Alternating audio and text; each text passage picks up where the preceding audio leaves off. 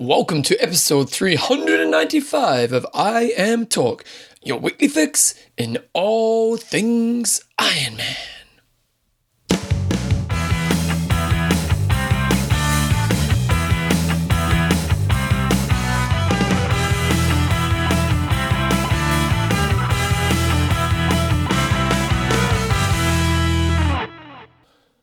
Alright guys, welcome along to episode 395 of I Am Talk with Coach John Newsom and Bevan James Isles. And once again, Coach John Newsom, he isn't in the house. I'm here alone again in my little office, and it's again Christmas Eve for me, but I'm kind of trying to get all my work done before I go on holiday. And again, it's not going to be a typical show this week. Before we get into it, I Am Talk is proudly brought to you by Coffees of Hawaii, Extreme Endurance, SLS Tri, Athlinks, lots of cool sponsors.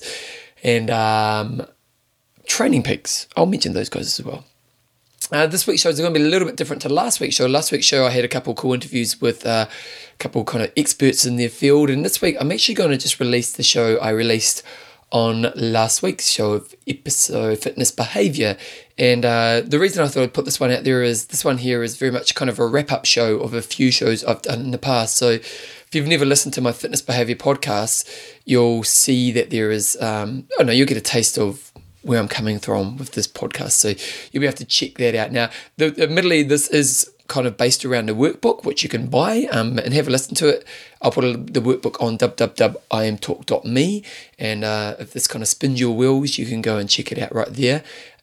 The workbook goes alongside the podcast, and I think $8 US for the workbook, which I think is a pretty fair price. But I'm just going to put that podcast right on from the start right there. We're not going to stop for ads this week. It's just going to go right through. It's about an hour, and you guys can have a listen and let me know what you think. Anyway, here we go. Here's Fitness Behavior.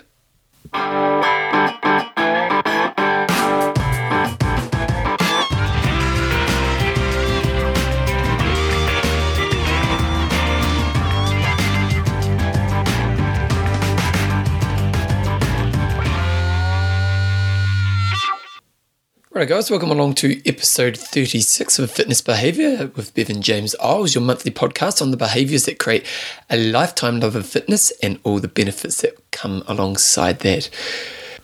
Well, it's Christmas Eve on 2013, so because I know a lot of people who listen to this show will hear it well off in the future. And like a funny example was there's a lady who comes to one of my running groups who's been listening to the show, and she goes to me, "Oh, I hear you're going to Europe next month." And I was like, "I'm not going to Europe."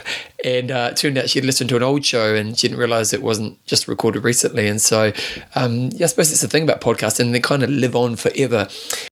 But I did want to get today's show out before Christmas. Two reasons. A, my partner Jo, she's gone down to Queenstown, which is about a 6-hour drive from Christchurch. Queenstown is one of the kind of most popular tourist place in New Zealand by a country mile, but probably worldwide. It's quite renowned as a pretty beautiful spot, and her sister lives here, so she's driven down today, and I'm going to spend half the day with my family on Christmas Day and then fly down and spend the second half of the day with her family tomorrow. So, but the main reason I wanted to get this podcast out today was A, I had time, but B, it's that kind of end of year period.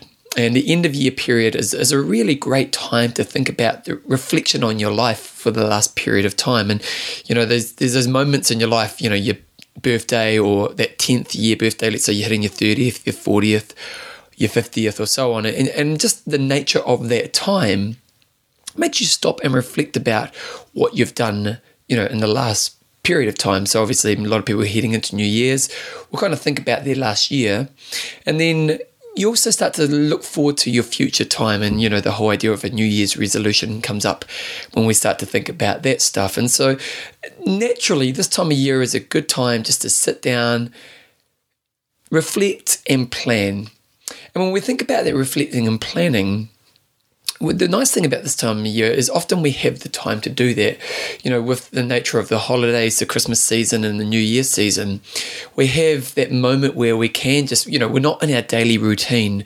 And so suddenly you've got a few hours in your day where you can just kind of sit down and reflect and do that kind of work. And let's be honest, that work is really important for your growth and your development moving forward, because it allows you to, really gauge where you are on your path of life. And then it allows you to kind of set ambition or reset back to a good place or look at where you're going in your future. And so when I was thinking about that for this month's show, I thought to myself, well, why don't I do a bit of a recap show? But really it's working towards creating a tool that you guys could use in this reflection period of your year to, get the most out of that kind of reflection time. And years ago, when I first started doing a podcast, I used to always do workbooks that would sit beside the podcast. So, for example, I'd do a show on, I'm not sure, let's say one of the Black and White Rules, which was one of the first shows.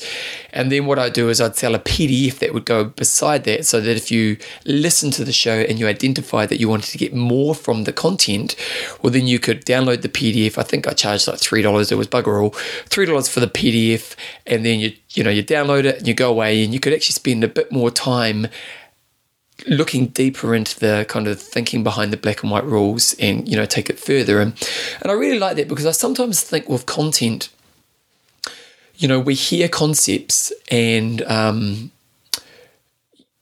suppose I can speak to myself here. I listen to a lot of audiobooks. I listen to an audiobook probably at least every 10 days, if not, once a week. And while you learn from those books, one thing I've really tried to work from within myself in the last year has been to spend some time post books and really try to install the learning that I've gained from those books. So one thing I'm getting really good at when I'm listening to my audiobooks is stopping it and putting bookmarks in the book when I hear things that I think I actually need to spend time exploring and getting a deeper understanding and kind of installing those lessons in myself, so that as I move forward in my life, I have those lessons as a way to look at the world. And I think that was one of the real advantages of having the workbook around the show that I did early on, when I did the podcast early on. Unfortunately, it was that one thing that in my own life that was the last thing on my list of things that I needed to do each month. And so while I always was able to get a podcast out, the workbook would often come after the podcast. And eventually it just got to the point where I just didn't have the time to commit to doing the workbooks. And I decided, what's the best use of my time? And my business is going really well. So I just thought, the workbooks will fall by the wayside. But then last month I thought to myself, well, why don't we get a workbook put in place for this month's show? And what I thought about doing was, well, let's choose, a few episodes and do a bit of recap on the key lessons from those episodes, and to create a workbook around that so that you guys can think about those lessons, but actually sit down and do the work it requires to install the lessons in your life in a way that actually practically equals change. So that's what this month's show is about. I'm going to be recapping 8 topics, and I think the last time I did it, let me have a look, I've got it here.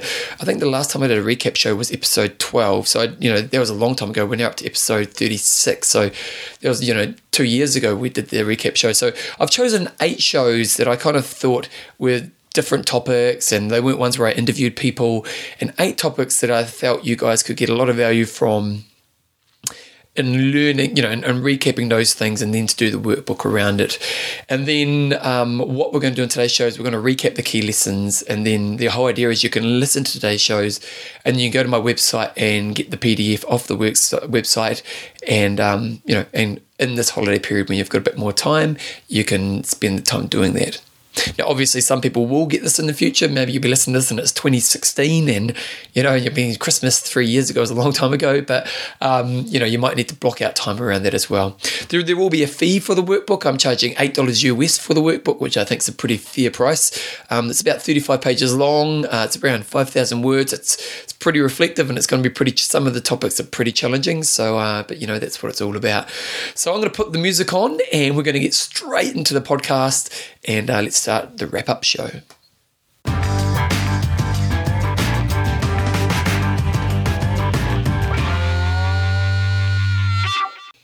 As I was talking about in the introduction, there's basically going to be 8 topics today. And to be honest, this is a wrap-up show, so I'm probably going to spend around 5 minutes talking, probably even less to be honest, on each of the topics. And if you let's say this is the first time you've ever listened to Fitness Behaviour, you go back to each of those episodes and you'll be able to get a lot more in depth on those topics.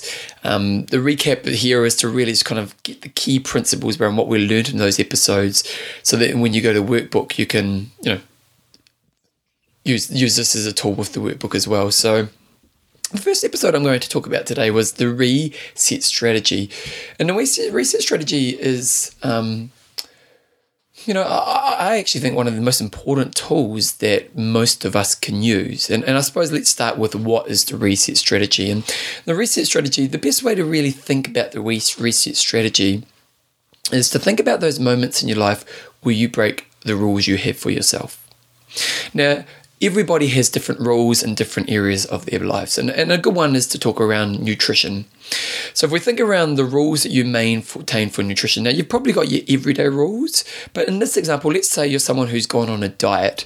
So when we go on a diet, one thing a diet does is a diet gives us a framework that we're trying to work around. And I always find it really interesting, if you look at the research into dieting, pretty much 100% of diets out there work for the short term. The long term, we're not sure if that's the case. But, if and most of them are just about calorie reduction. But anyway, what a diet ultimately does is it gives you a set of framework to work around. And what most people do when they first go on a diet is they feel this real sense of being very focused. And they go on this diet and they've got these very strict rules around what they should be doing in their daily eating habits.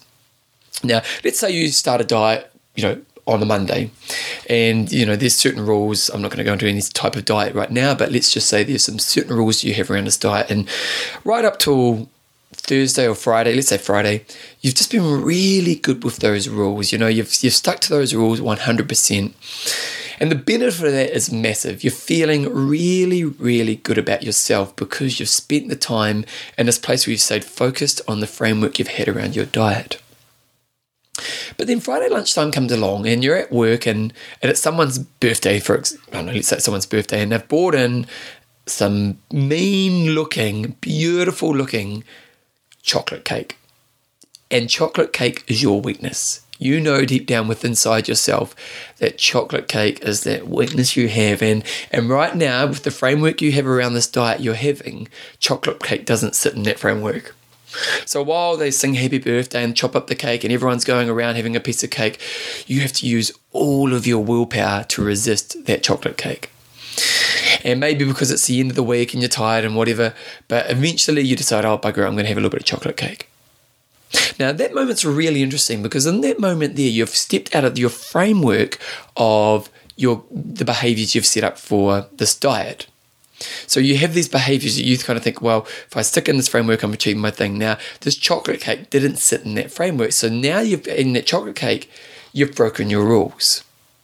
Now, this is a really interesting moment when we think about exercise and we think about nutrition and just any maintaining good behaviors, is that this is where people often do the most damage. Once we break our rules, we go into a world where there's like no rules at all. What's that saying from Greece? The rules are, there ain't no rules. And I'm not sure why I put that reference in there. But anyway, so what tends to happen is you had the chocolate cake and now you've broken your rules and you've almost stepped out of that framework that the diet had. So what happens is suddenly when you're driving home from work and you see McDonald's, now McDonald's doesn't sit in the framework and you think, oh, bugger it. Oh, I had McDonald's because, I've already eaten the chocolate cake today. And then when you get home from, and when you're at McDonald's, you order more than you should. And you think, well, bugger it, because I'm broken the rules, I might as well go all out. And that saying that bugger it, I've broken the rules, I may as well go all out, is where most damage is done. It's been really interesting, some of the research around weight gains, and it really does say that the most damage is done is when people go into this bugger it. I'm not sure if this is how they termed it in the research, but, bugger it, I'm out of my rule period, I'm going to just make the most of this, undisciplined time.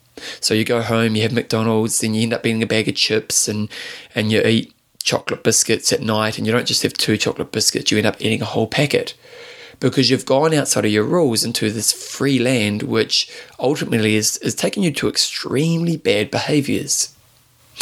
What tends to happen with people who go to this place is over the next period of time, they sit in a place where they maintain those bad rules, but they eventually get to the point, and let's say the weekend, so you started your chocolate cake on Friday afternoon, and then for the weekend, you just eat crap all weekend.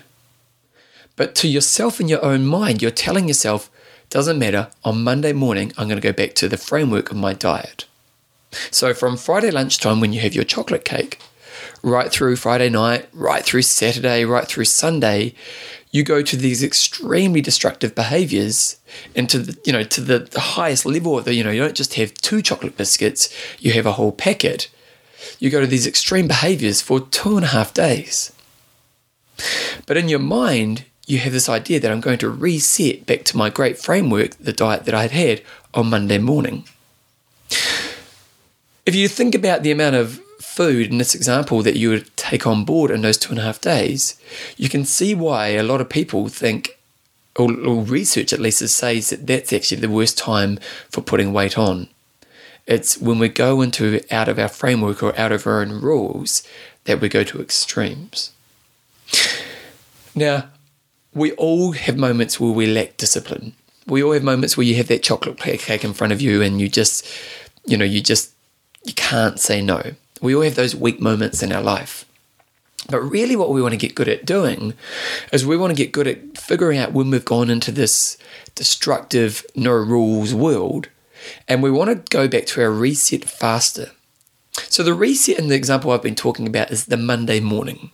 So, Friday afternoon, chocolate cake, and then just excessive eating right through to Monday morning. Now on Sunday, when you're still eating excessively, you're telling yourself, doesn't matter, on Monday morning, I'm going to go back to my framework.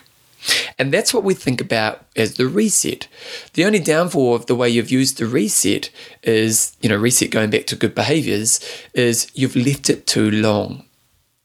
So if we look at this example, what you've done is you've gone chocolate cake, and then for 2.5 days, you've had these excessive amounts of unhealthy food. Let's say you had the chocolate cake, and you love the chocolate cake, and you realize that suddenly you start thinking about having takeaway food on the way home from work. Now, if you could figure that out in that moment to be consciously aware that, hey, I'm now eating these, chocolate cake, which is now starting to think about all these other, bad behaviors that I could potentially go down.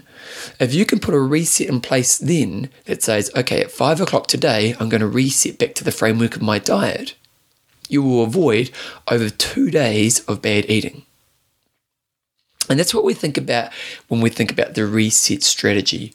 The reset strategy is about you learning when you've gone down your destructive path and how to minimize the amount of time and damage you will do in that time.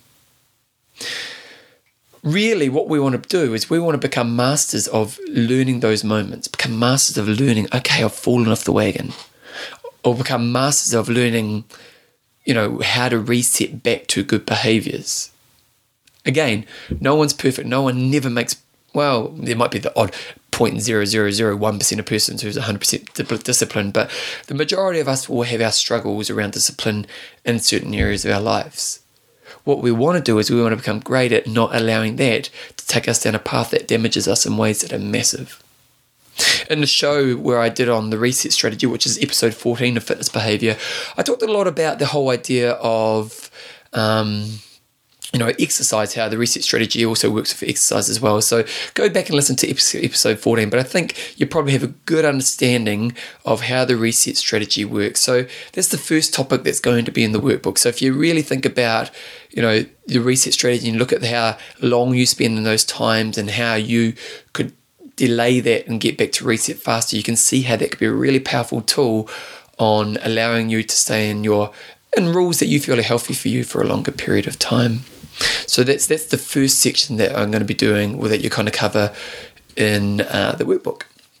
The second section you're going to be covering is the episode, now let me have a look, it's episode 15, straight after 14, and that's the where to compare episode. Episode 15 of Fitness Behavior was where to compare.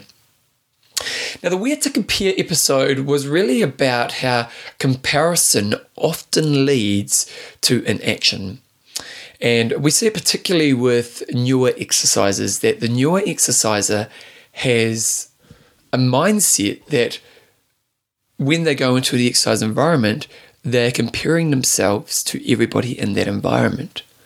And let's be honest, if you're a new exerciser, let's say you haven't exercised in a long time, if you're going to go into an environment where there are people exercising, high chances you're going to be the most unfit person there. And being the most unfit person there, if you start comparing yourself to everybody else in the room, what's that going to lead to? It's going to tell you that you're not good enough. It's going to tell you that, you're never going to get there.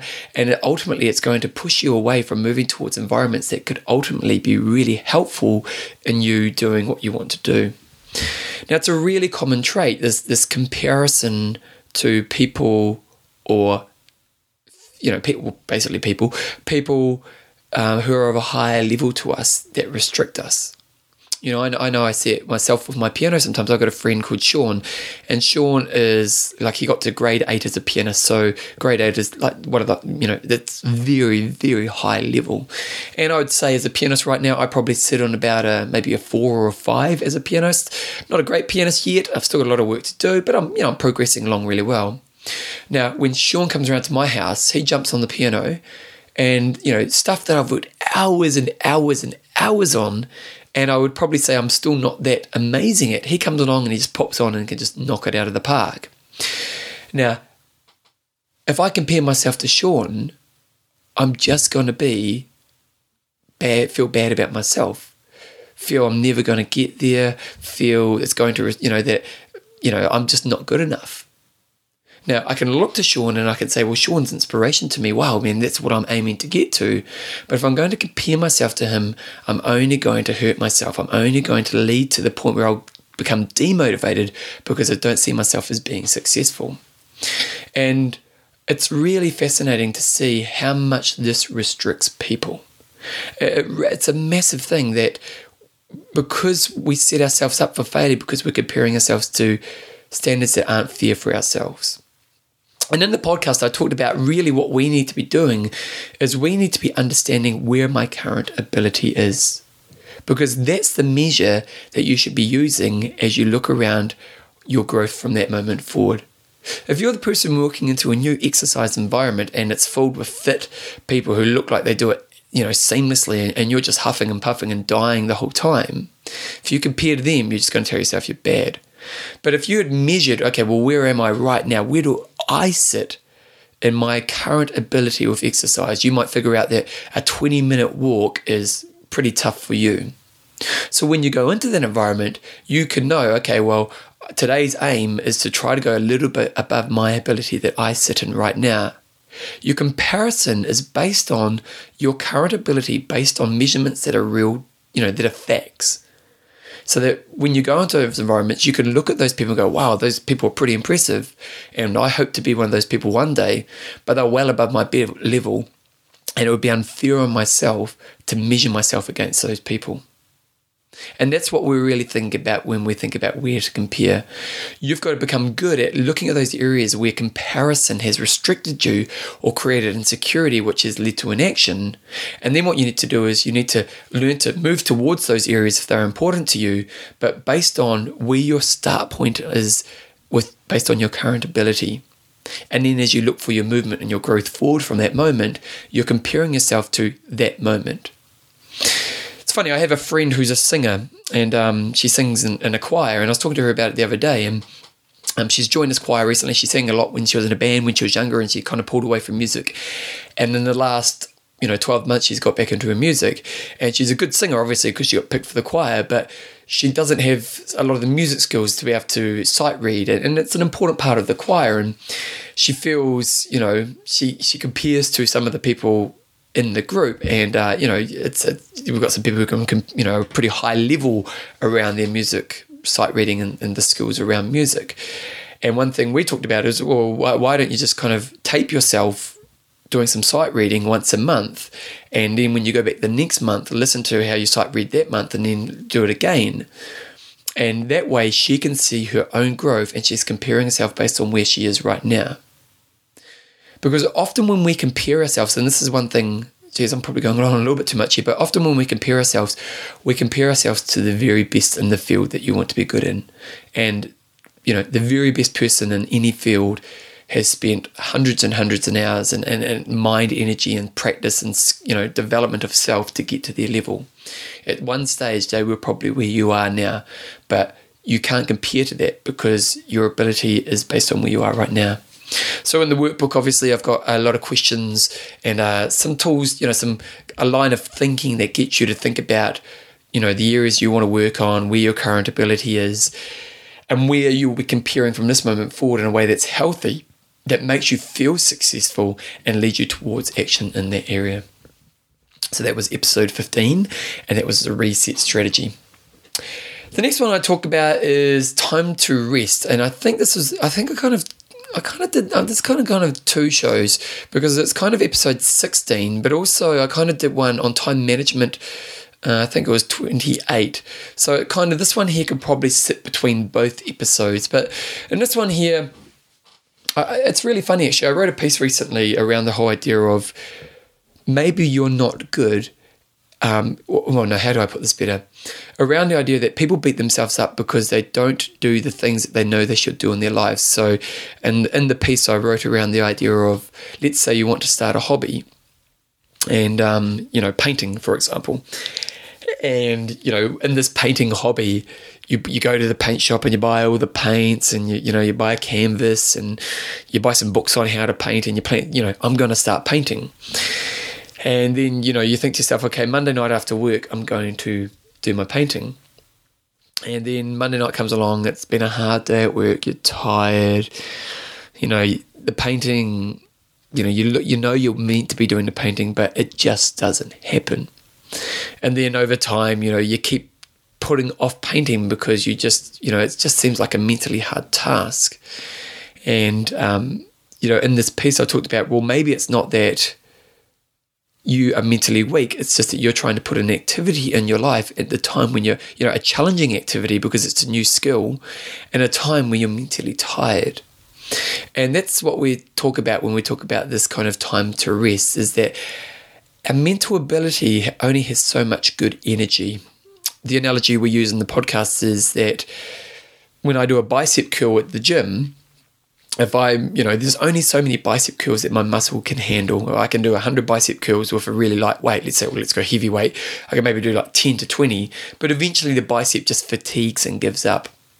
Well, your mind is the same thing. Your mind is like an energy tank of focus that it can give to good activities in your day. And when you know this, you can start to think about, well, what are the activities that are going to take up more of my energy? And in the podcast, I talked about how habits don't tend to cost you much mind energy. Brushing my teeth, I don't have to think about it. But in your day, there are those things that, with those habits where you do need good energy. And this is what we talked about when we talked about those podcasts, is how can you, put activities in places where you're going to have good energy, and then also how can you use rest and nutrition as great strategies to recharge that energy, so the activities in your day have, those ones that do need more energy can be approached with what they need. It's funny, I really think about my day in that way. So for example, today, I woke up at about 5:30 in the morning, I did some reading, and then I looked at my day ahead of me, and I've got a busy day because it's that day before Christmas and you have to get everything done. And I thought my only chance of getting a good workout is in the morning. And then I'm actually doing like 3 podcasts for some other shows today as well. So I knew that was going to be a big mind thing. So I thought, well, I'll go to the gym, then I'll come home, I'll do some breakfast, some stuff like that, and then I'll do some minor stuff. And then I'm going to sit down at my computer because I know I'm pretty fresh in the morning. Now, around about an hour ago after my first podcast, I stopped, I went outside, I had a glass of water, I just did small little recharges. So then when I came into this podcast, I had more time and energy to focus on, giving, doing a good show. And, so after this, I'm going to stop, I'm going to have lunch, I'm going to meditate, then I've got piano, and piano is a challenging thing. So you can kind of see how I'm trying to manage my mind energy so that I can be as effective as I can in those activities in my day that require the better energy. And when we think about that, it's about you placing your good energy into those times, and also think about how you can rest and use nutrition to have the better energy for those times in your day. The example I talked about, that piece around the art hobby.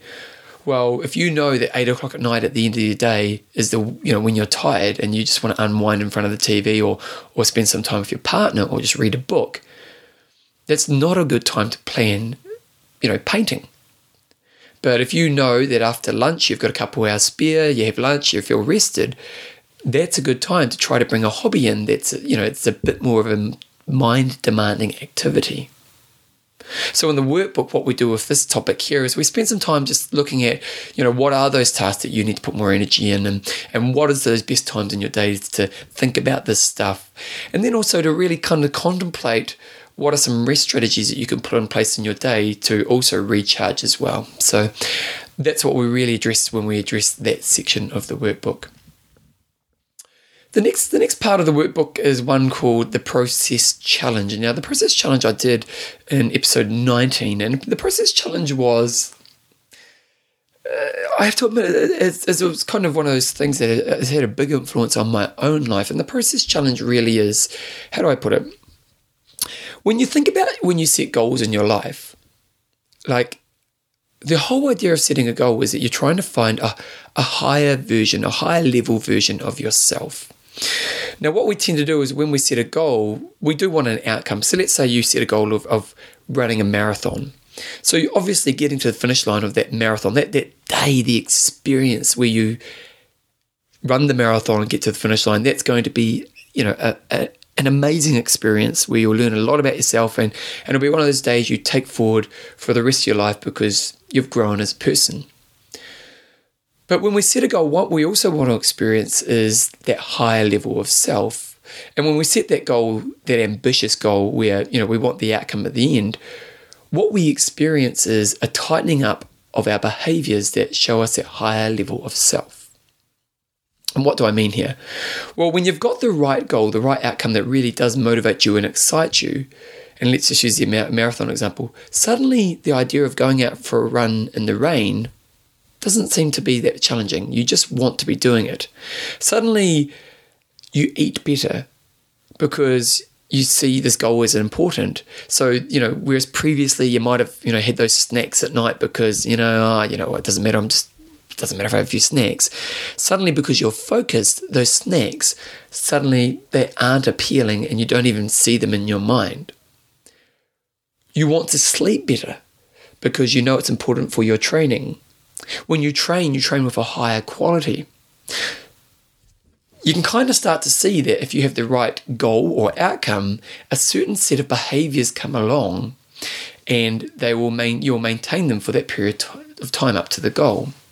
Now, what's really interesting is that I always find the moment after the person achieves the goal. So let's say you've run the marathon and you've had this, maybe a 12-week, 16-week period where you've eaten good food, you've slept well, time management's been amazing, you've just felt good about yourself because you've had these amazing behaviors that have taken you to a higher level of self.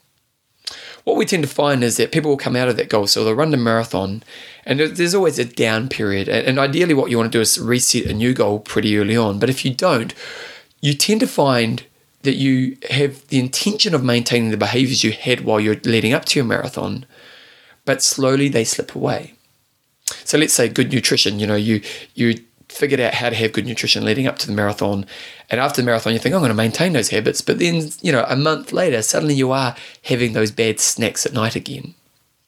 And when we think about the Process Challenge, we're kind of not so worried about the outcome, the marathon goal. What we're looking at well, what are those behaviors you maintain when you are the most focused version of yourself? What are those behaviors you maintain when you're the most focused version of yourself? And really what you're looking at then is, when I'm being that best version of myself, let's look at rest. How much sleep do I get? Like for me, I need 7 hours a night and I meditate every day. So I kind of have, 6 to 7 hours sleep a night and then my meditation. I need that much rest. Now, when I'm unfocused, I'll have those nights where I only get 4 hours sleep because I'll play my iPhone too much at night.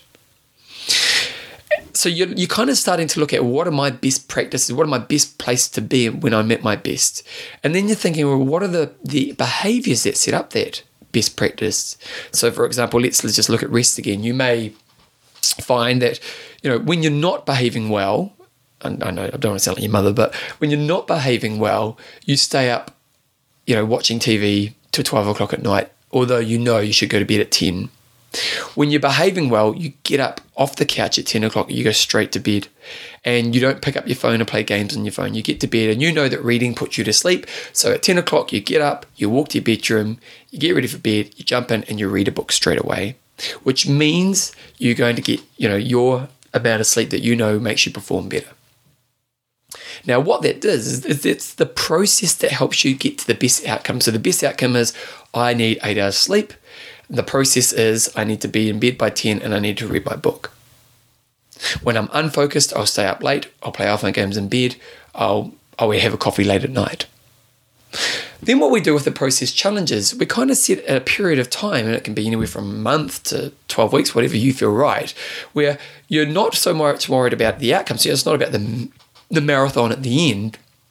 You're focused more on trying to maintain those habits that make the better version of yourself. So in your process challenge, it might be, I have to go to bed 80% of, I have to go to bed by 10 o'clock most nights of the week, and you determine what that is. You might say 100% of the time. Then what happens is you're focusing on the behaviors that create the better version of yourself. And what in the workbook I've created a tick box that you can work through, and at the end of it, you kind of figured out what are those greatest behaviors. What are the greatest outcomes I have when I'm most focused? What are the greatest behaviors that create that? Or what's the process that creates the outcome? And then how can I focus on the process for the next period of time? Imagine if you were in that place, what would be the outcome for your life? And I know from my own experience, when I'm sleeping well, when I'm eating well, when I'm focused around my time management, when I'm focused within my mental and emotional outlets and all those types of things, I feel like I'm flying in life because everything seems to go well. When I start to drop the ball on the process, when I'm playing iPhone games at night till 2 in the morning, or I start to miss training or exercise because it's an emotional outlet for me, I start to slip in life. And the more we can identify those behaviors and create an awareness tool around how to stay on those behaviors, the more you're going to sit in that place that makes you feel that you're moving forward in your life. So that's what the process challenge is about. The next one I got here in front of me, I was thinking maybe I should put music in between these, but I won't. I'm kind of just working along. The next one I have here in front of me is what we call critical moments. Now, and critical moments is an interesting one because it kind of a little bit sits on top of, time for rest. And time for rest is, well, when do you need to put your energy in for your day? When do you need energy, and how do you kind of manage that energy around the needs of the day? And critical moment planning is probably more of a step back from that, and to think to yourself, what are those critical moments in my day, and to pre-plan the behaviors that you're going to have in those places. If I go back to what I was talking about before, most days are probably 70% habit.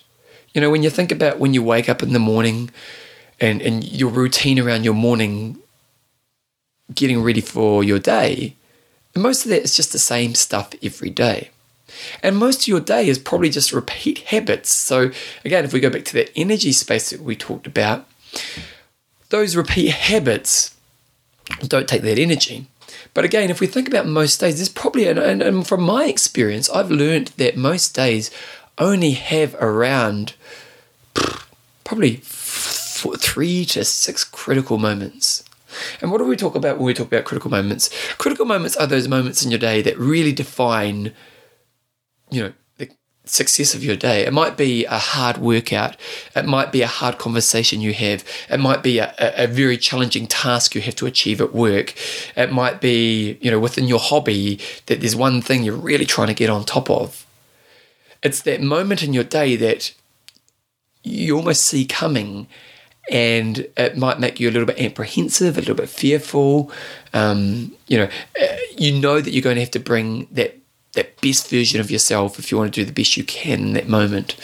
And critical moment planning is really around creating a tool or a system around how you can see those critical moments in your day, and then how you can predetermine the behaviors you're going to have in those moments, so that when you hit those moments, you're not just blind to the actions you're going to take in those moments.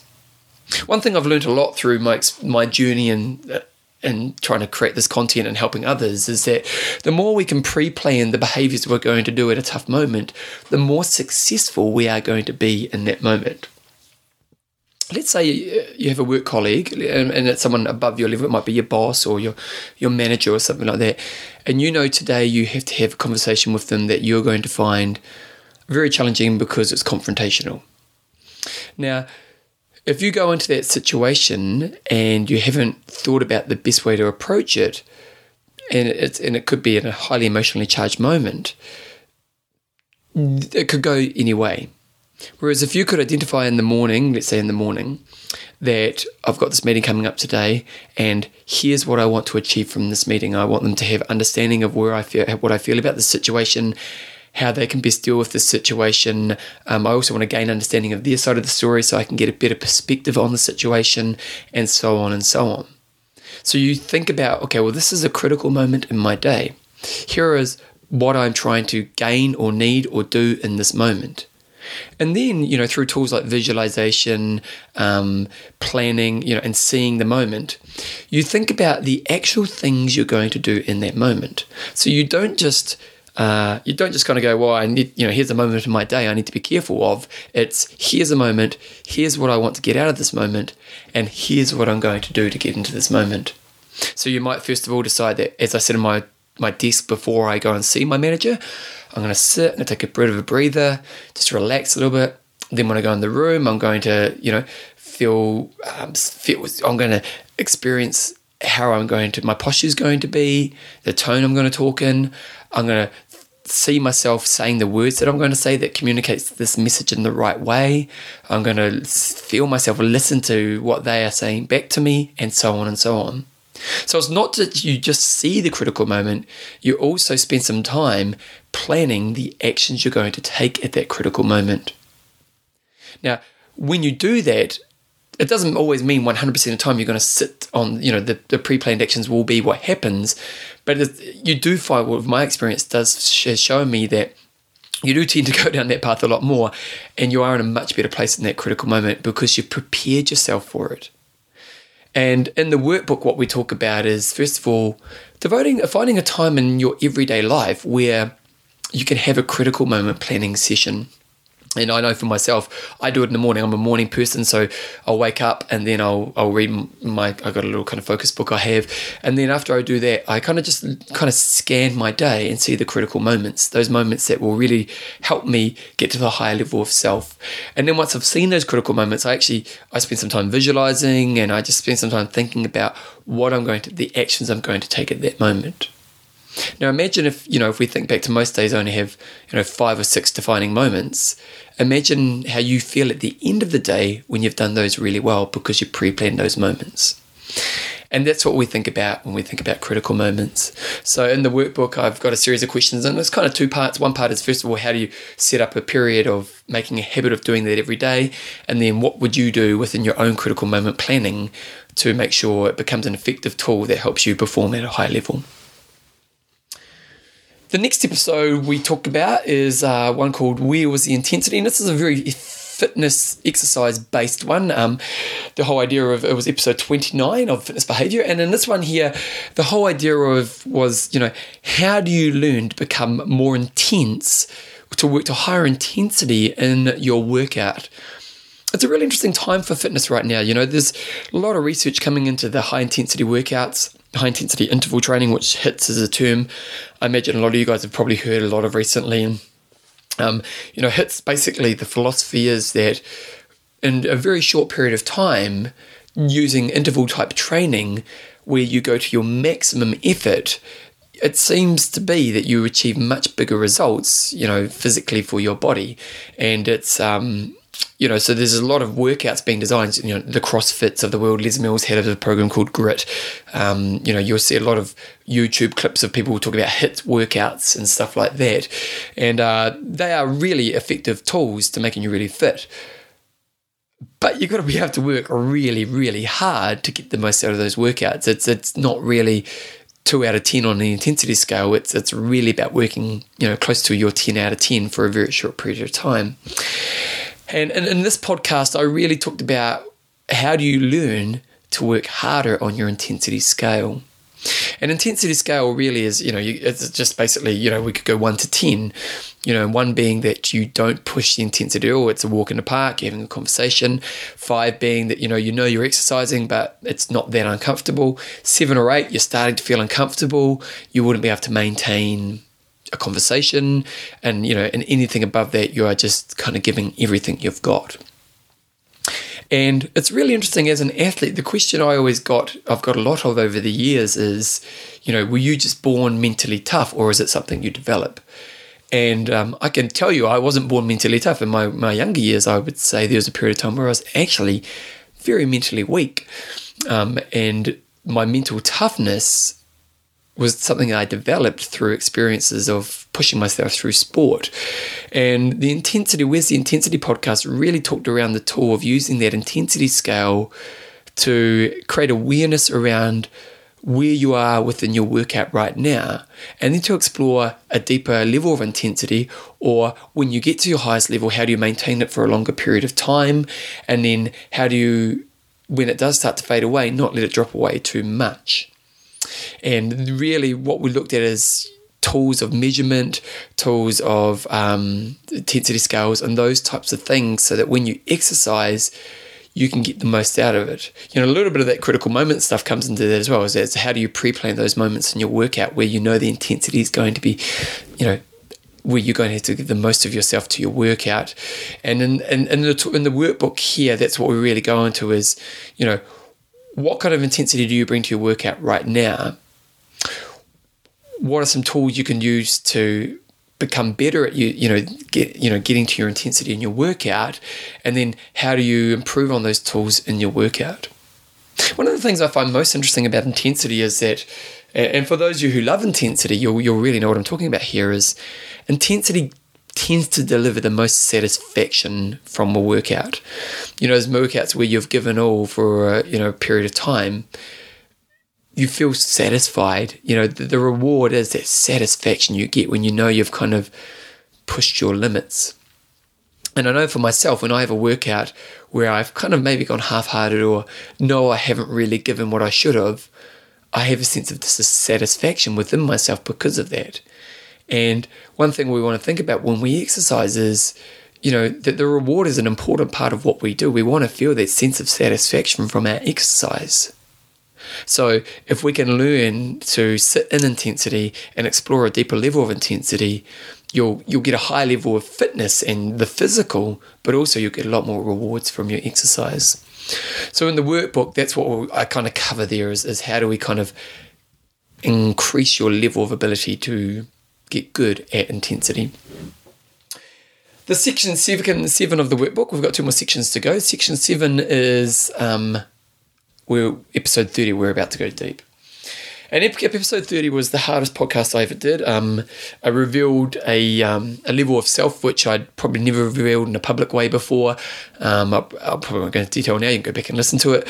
And it was one where the ultimate message was that sometimes there's a deeper problem that needs to be addressed if we want to progress forward in life. And I talked about how I had this deeper problem in my life that I wasn't addressing, but it influenced the decisions that I was making in my life at that time. And until I was willing to address the deeper problem, the problem that was really holding me back, I was going to restrict the decisions I was making in my life, which was ultimately holding me back from what I could be in my life. And it was a topic that was really interesting because I revealed sexual stuff about myself that made me very vulnerable. And I have to admit that when I released that show, I really thought, had I done the right thing? And it's always interesting when you're a content creator, is, feedback is the way you know if you've done a good job, is when you've done a written piece or a podcast or anything, that when you get a lot of feedback on a positive light, you've done right. And this show here, once I released it, I was a bit doubtful if I'd done the right thing. But then I got so many messages from you guys in the audience telling me how this was a really important show for them. And I think this is a really important lesson for all of us, is that a lot of us use certain behaviors to hide from something that's actually bigger. It's funny, I know I'm trying to encourage people to exercise, but often exercise is that thing as well. Like I know people who exercise in unhealthy ways because they're not willing to confront the deeper thing they're trying to overcome. The example of that, like, I have nothing against people exercising excessive amounts. Geez, you're talking to a guy who, for a 6 or 7 year period of my life, exercised over 30 hours a week. I understand that world, but there are people who will exercise through injury in a way that's really unhealthy because they feel they lose themselves if they don't exercise. Now, to me, the exercise gives them security, confidence, and esteem, and it's a really valuable thing. But they probably also need to spend some time figuring out the thing they're hiding from that's holding them back. And in episode 31, where I talk about my experience, it lifted a massive weight off my shoulder because I was willing to confront the thing that actually held me back the most. And once I did that, it was like my world opened up to so many possibilities. And it taught me that in my life, I need to keep working on those things that hold me back the most. It takes a bit of courage and having the right people around you and stuff like that as well. But also it's about spending the time knowing what that is. And to be honest, I imagine for you listening to this who know this, as I talk about this, know there is that thing. For me, it wasn't that I had to spend the time knowing what it was. I knew what it was. It was really about me being willing to try to overcome what that was and how that restricted me in my life. So in the workbook, and I have to be honest, this is a very challenging part of the workbook. I asked some questions that will confront you in challenging ways, but obviously you're doing it by yourself, and so there's safety within that. But the reason I'm doing this is because those types of questions and the kind of pathway that I take you through on the workbook are designed to help you figure out a way to safely move towards overcoming and growing through that experience, and helping you liberate yourself towards a place where that's no longer a problem in your life. Imagine right now if you are one of those people who has that weight on your shoulder, that thing you don't let anybody know about because you're embarrassed about it, because you think that they may see you as weaker. Imagine if that comes off your life. What possibilities does that open up for yourself? And that's what the section 7 of the workbook, We're About to Go Deep, is all about. The last section of the workbook is one that I think is kind of important. It's the Power to the People. And in the Power to the People podcast, which was episode, let me go, I've just got to pull it up right here, where's it again? I'm just pulling it up. Episode 18 of Fitness Behavior. Power to the People was a really important lesson from my life, I suppose, was that really when you devote your life being a great thing in other people's lives, the payoff is you have a great life. Now, I know there might be some disagreements around that thought, but my experience in my time, like in the podcast, I talk about how in my 20s I was very much ego-driven, and not in a way that was about an insecure ego. It was very much just about me trying to figure how can I be the best version of self.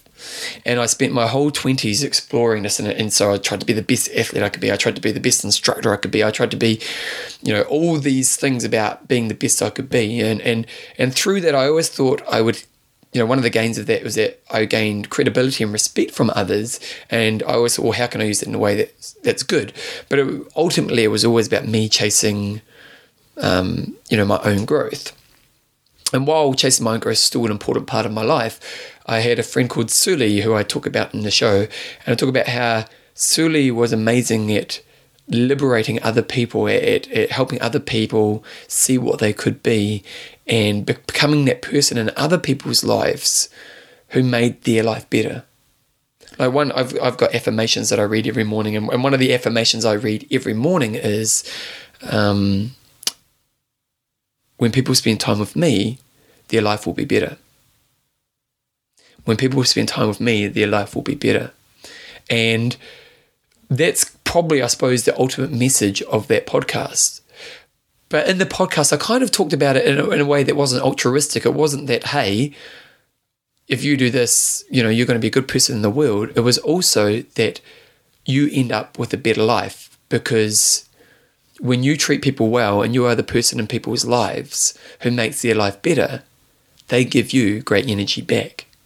They give you respect. They give you opportunities. They, like, I've learned this lesson. I spend my life doing this stuff, and not a day goes by where I don't get the most amazing feedback from people telling me that they enjoy my work. And I can't tell you how rewarding that is. I can't tell you how satisfying that is. I can never say thank you enough to that stuff, because it really makes my life great. I get so much back from that. And, when we think about the people in our lives, we've got important people in our lives. It could be your family, friends, and loved ones. It could be your workmates. It could be communities that you're in. Is that you bring something to those people, those outlets. And what is it that you bring? And is it making, are you that thing in their life that makes their life better? And really, I ultimately believe if you work on that within yourself, that you end up in a place where your life is better, because the thing you get back is massive. And so in the workbook, I spend time making you reflect about that stuff. First of all, what are you in the people in your life? What do you bring to them? What are their needs? And, what are the people in your life? What are their needs? How can you be the person who helps them fulfill those needs? And then, how do you also get that from those people as well? If you can spend your life overcoming this stuff and developing this stuff, I ultimately believe that, your life ends up being better. So that's what that podcast's about, and that's what that section of the workbook is about.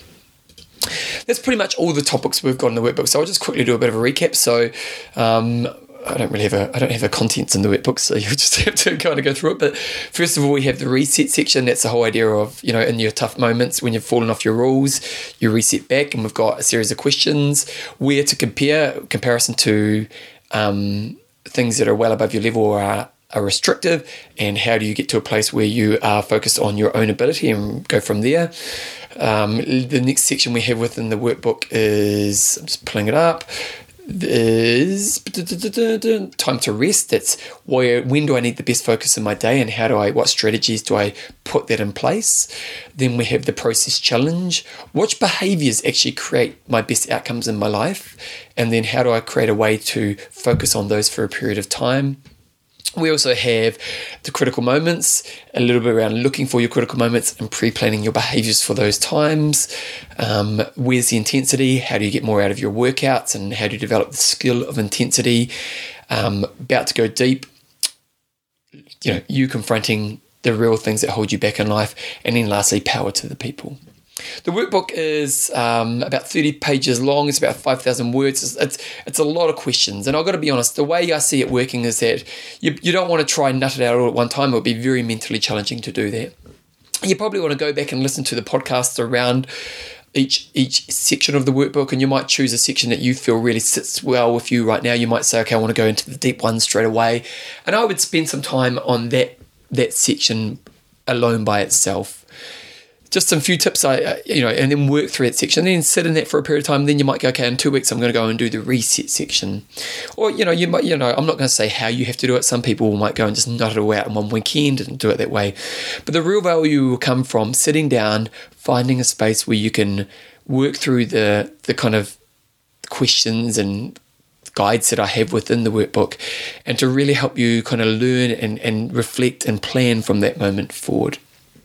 The workbook will be on the website, www.bevanjameseyles.com. And if you're listening to this in the future, just click on the section Fitness Behavior Podcast and look for episode 36. That will be there on the website there. Again, it's only $8 US, for less than $10, you get the workbook that can obviously or hopefully have some massive influence on your behaviours looking forward. So go to www.bevanjameseyles and Fitness Behaviour. There'll be a little PDF and you can buy it from there. I'm going to put some music on and we'll wrap up the show.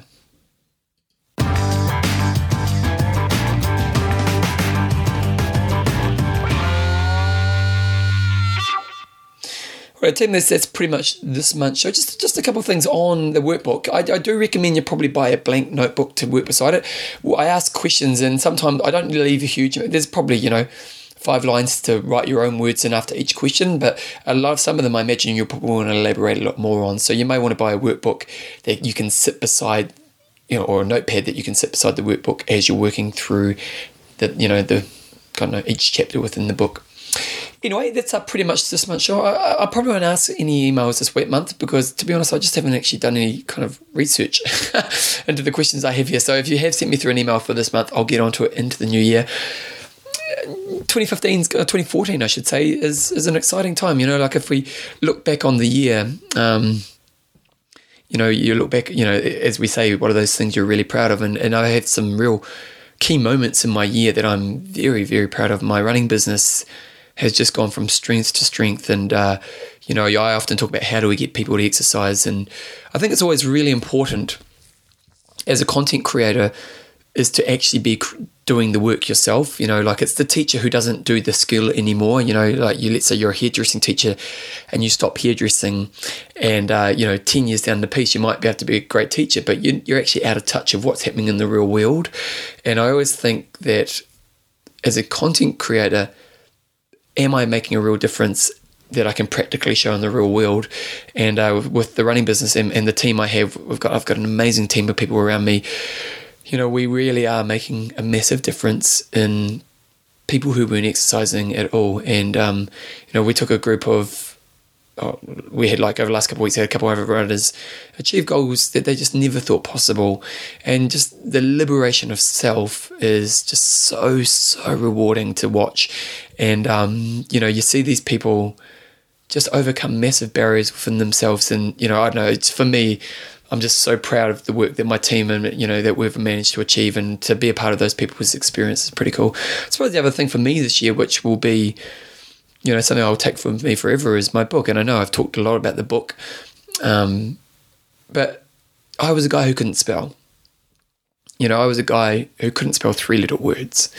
I couldn't, I failed school. I didn't get the basic school qualification, when I first left school. A guy who, in the end of the book, I write about how I remember going to a doctor, and I remember this experience, and it was really horrible. I remember going to the doctor and not being able to fill out the form because I couldn't spell, and being just. Can you imagine how embarrassing that is? Can you imagine going up to the desk, kind of scribbling, and then asking what you put, because you put scribbles because you made it look like you had poor writing form, but you couldn't even spell your street name.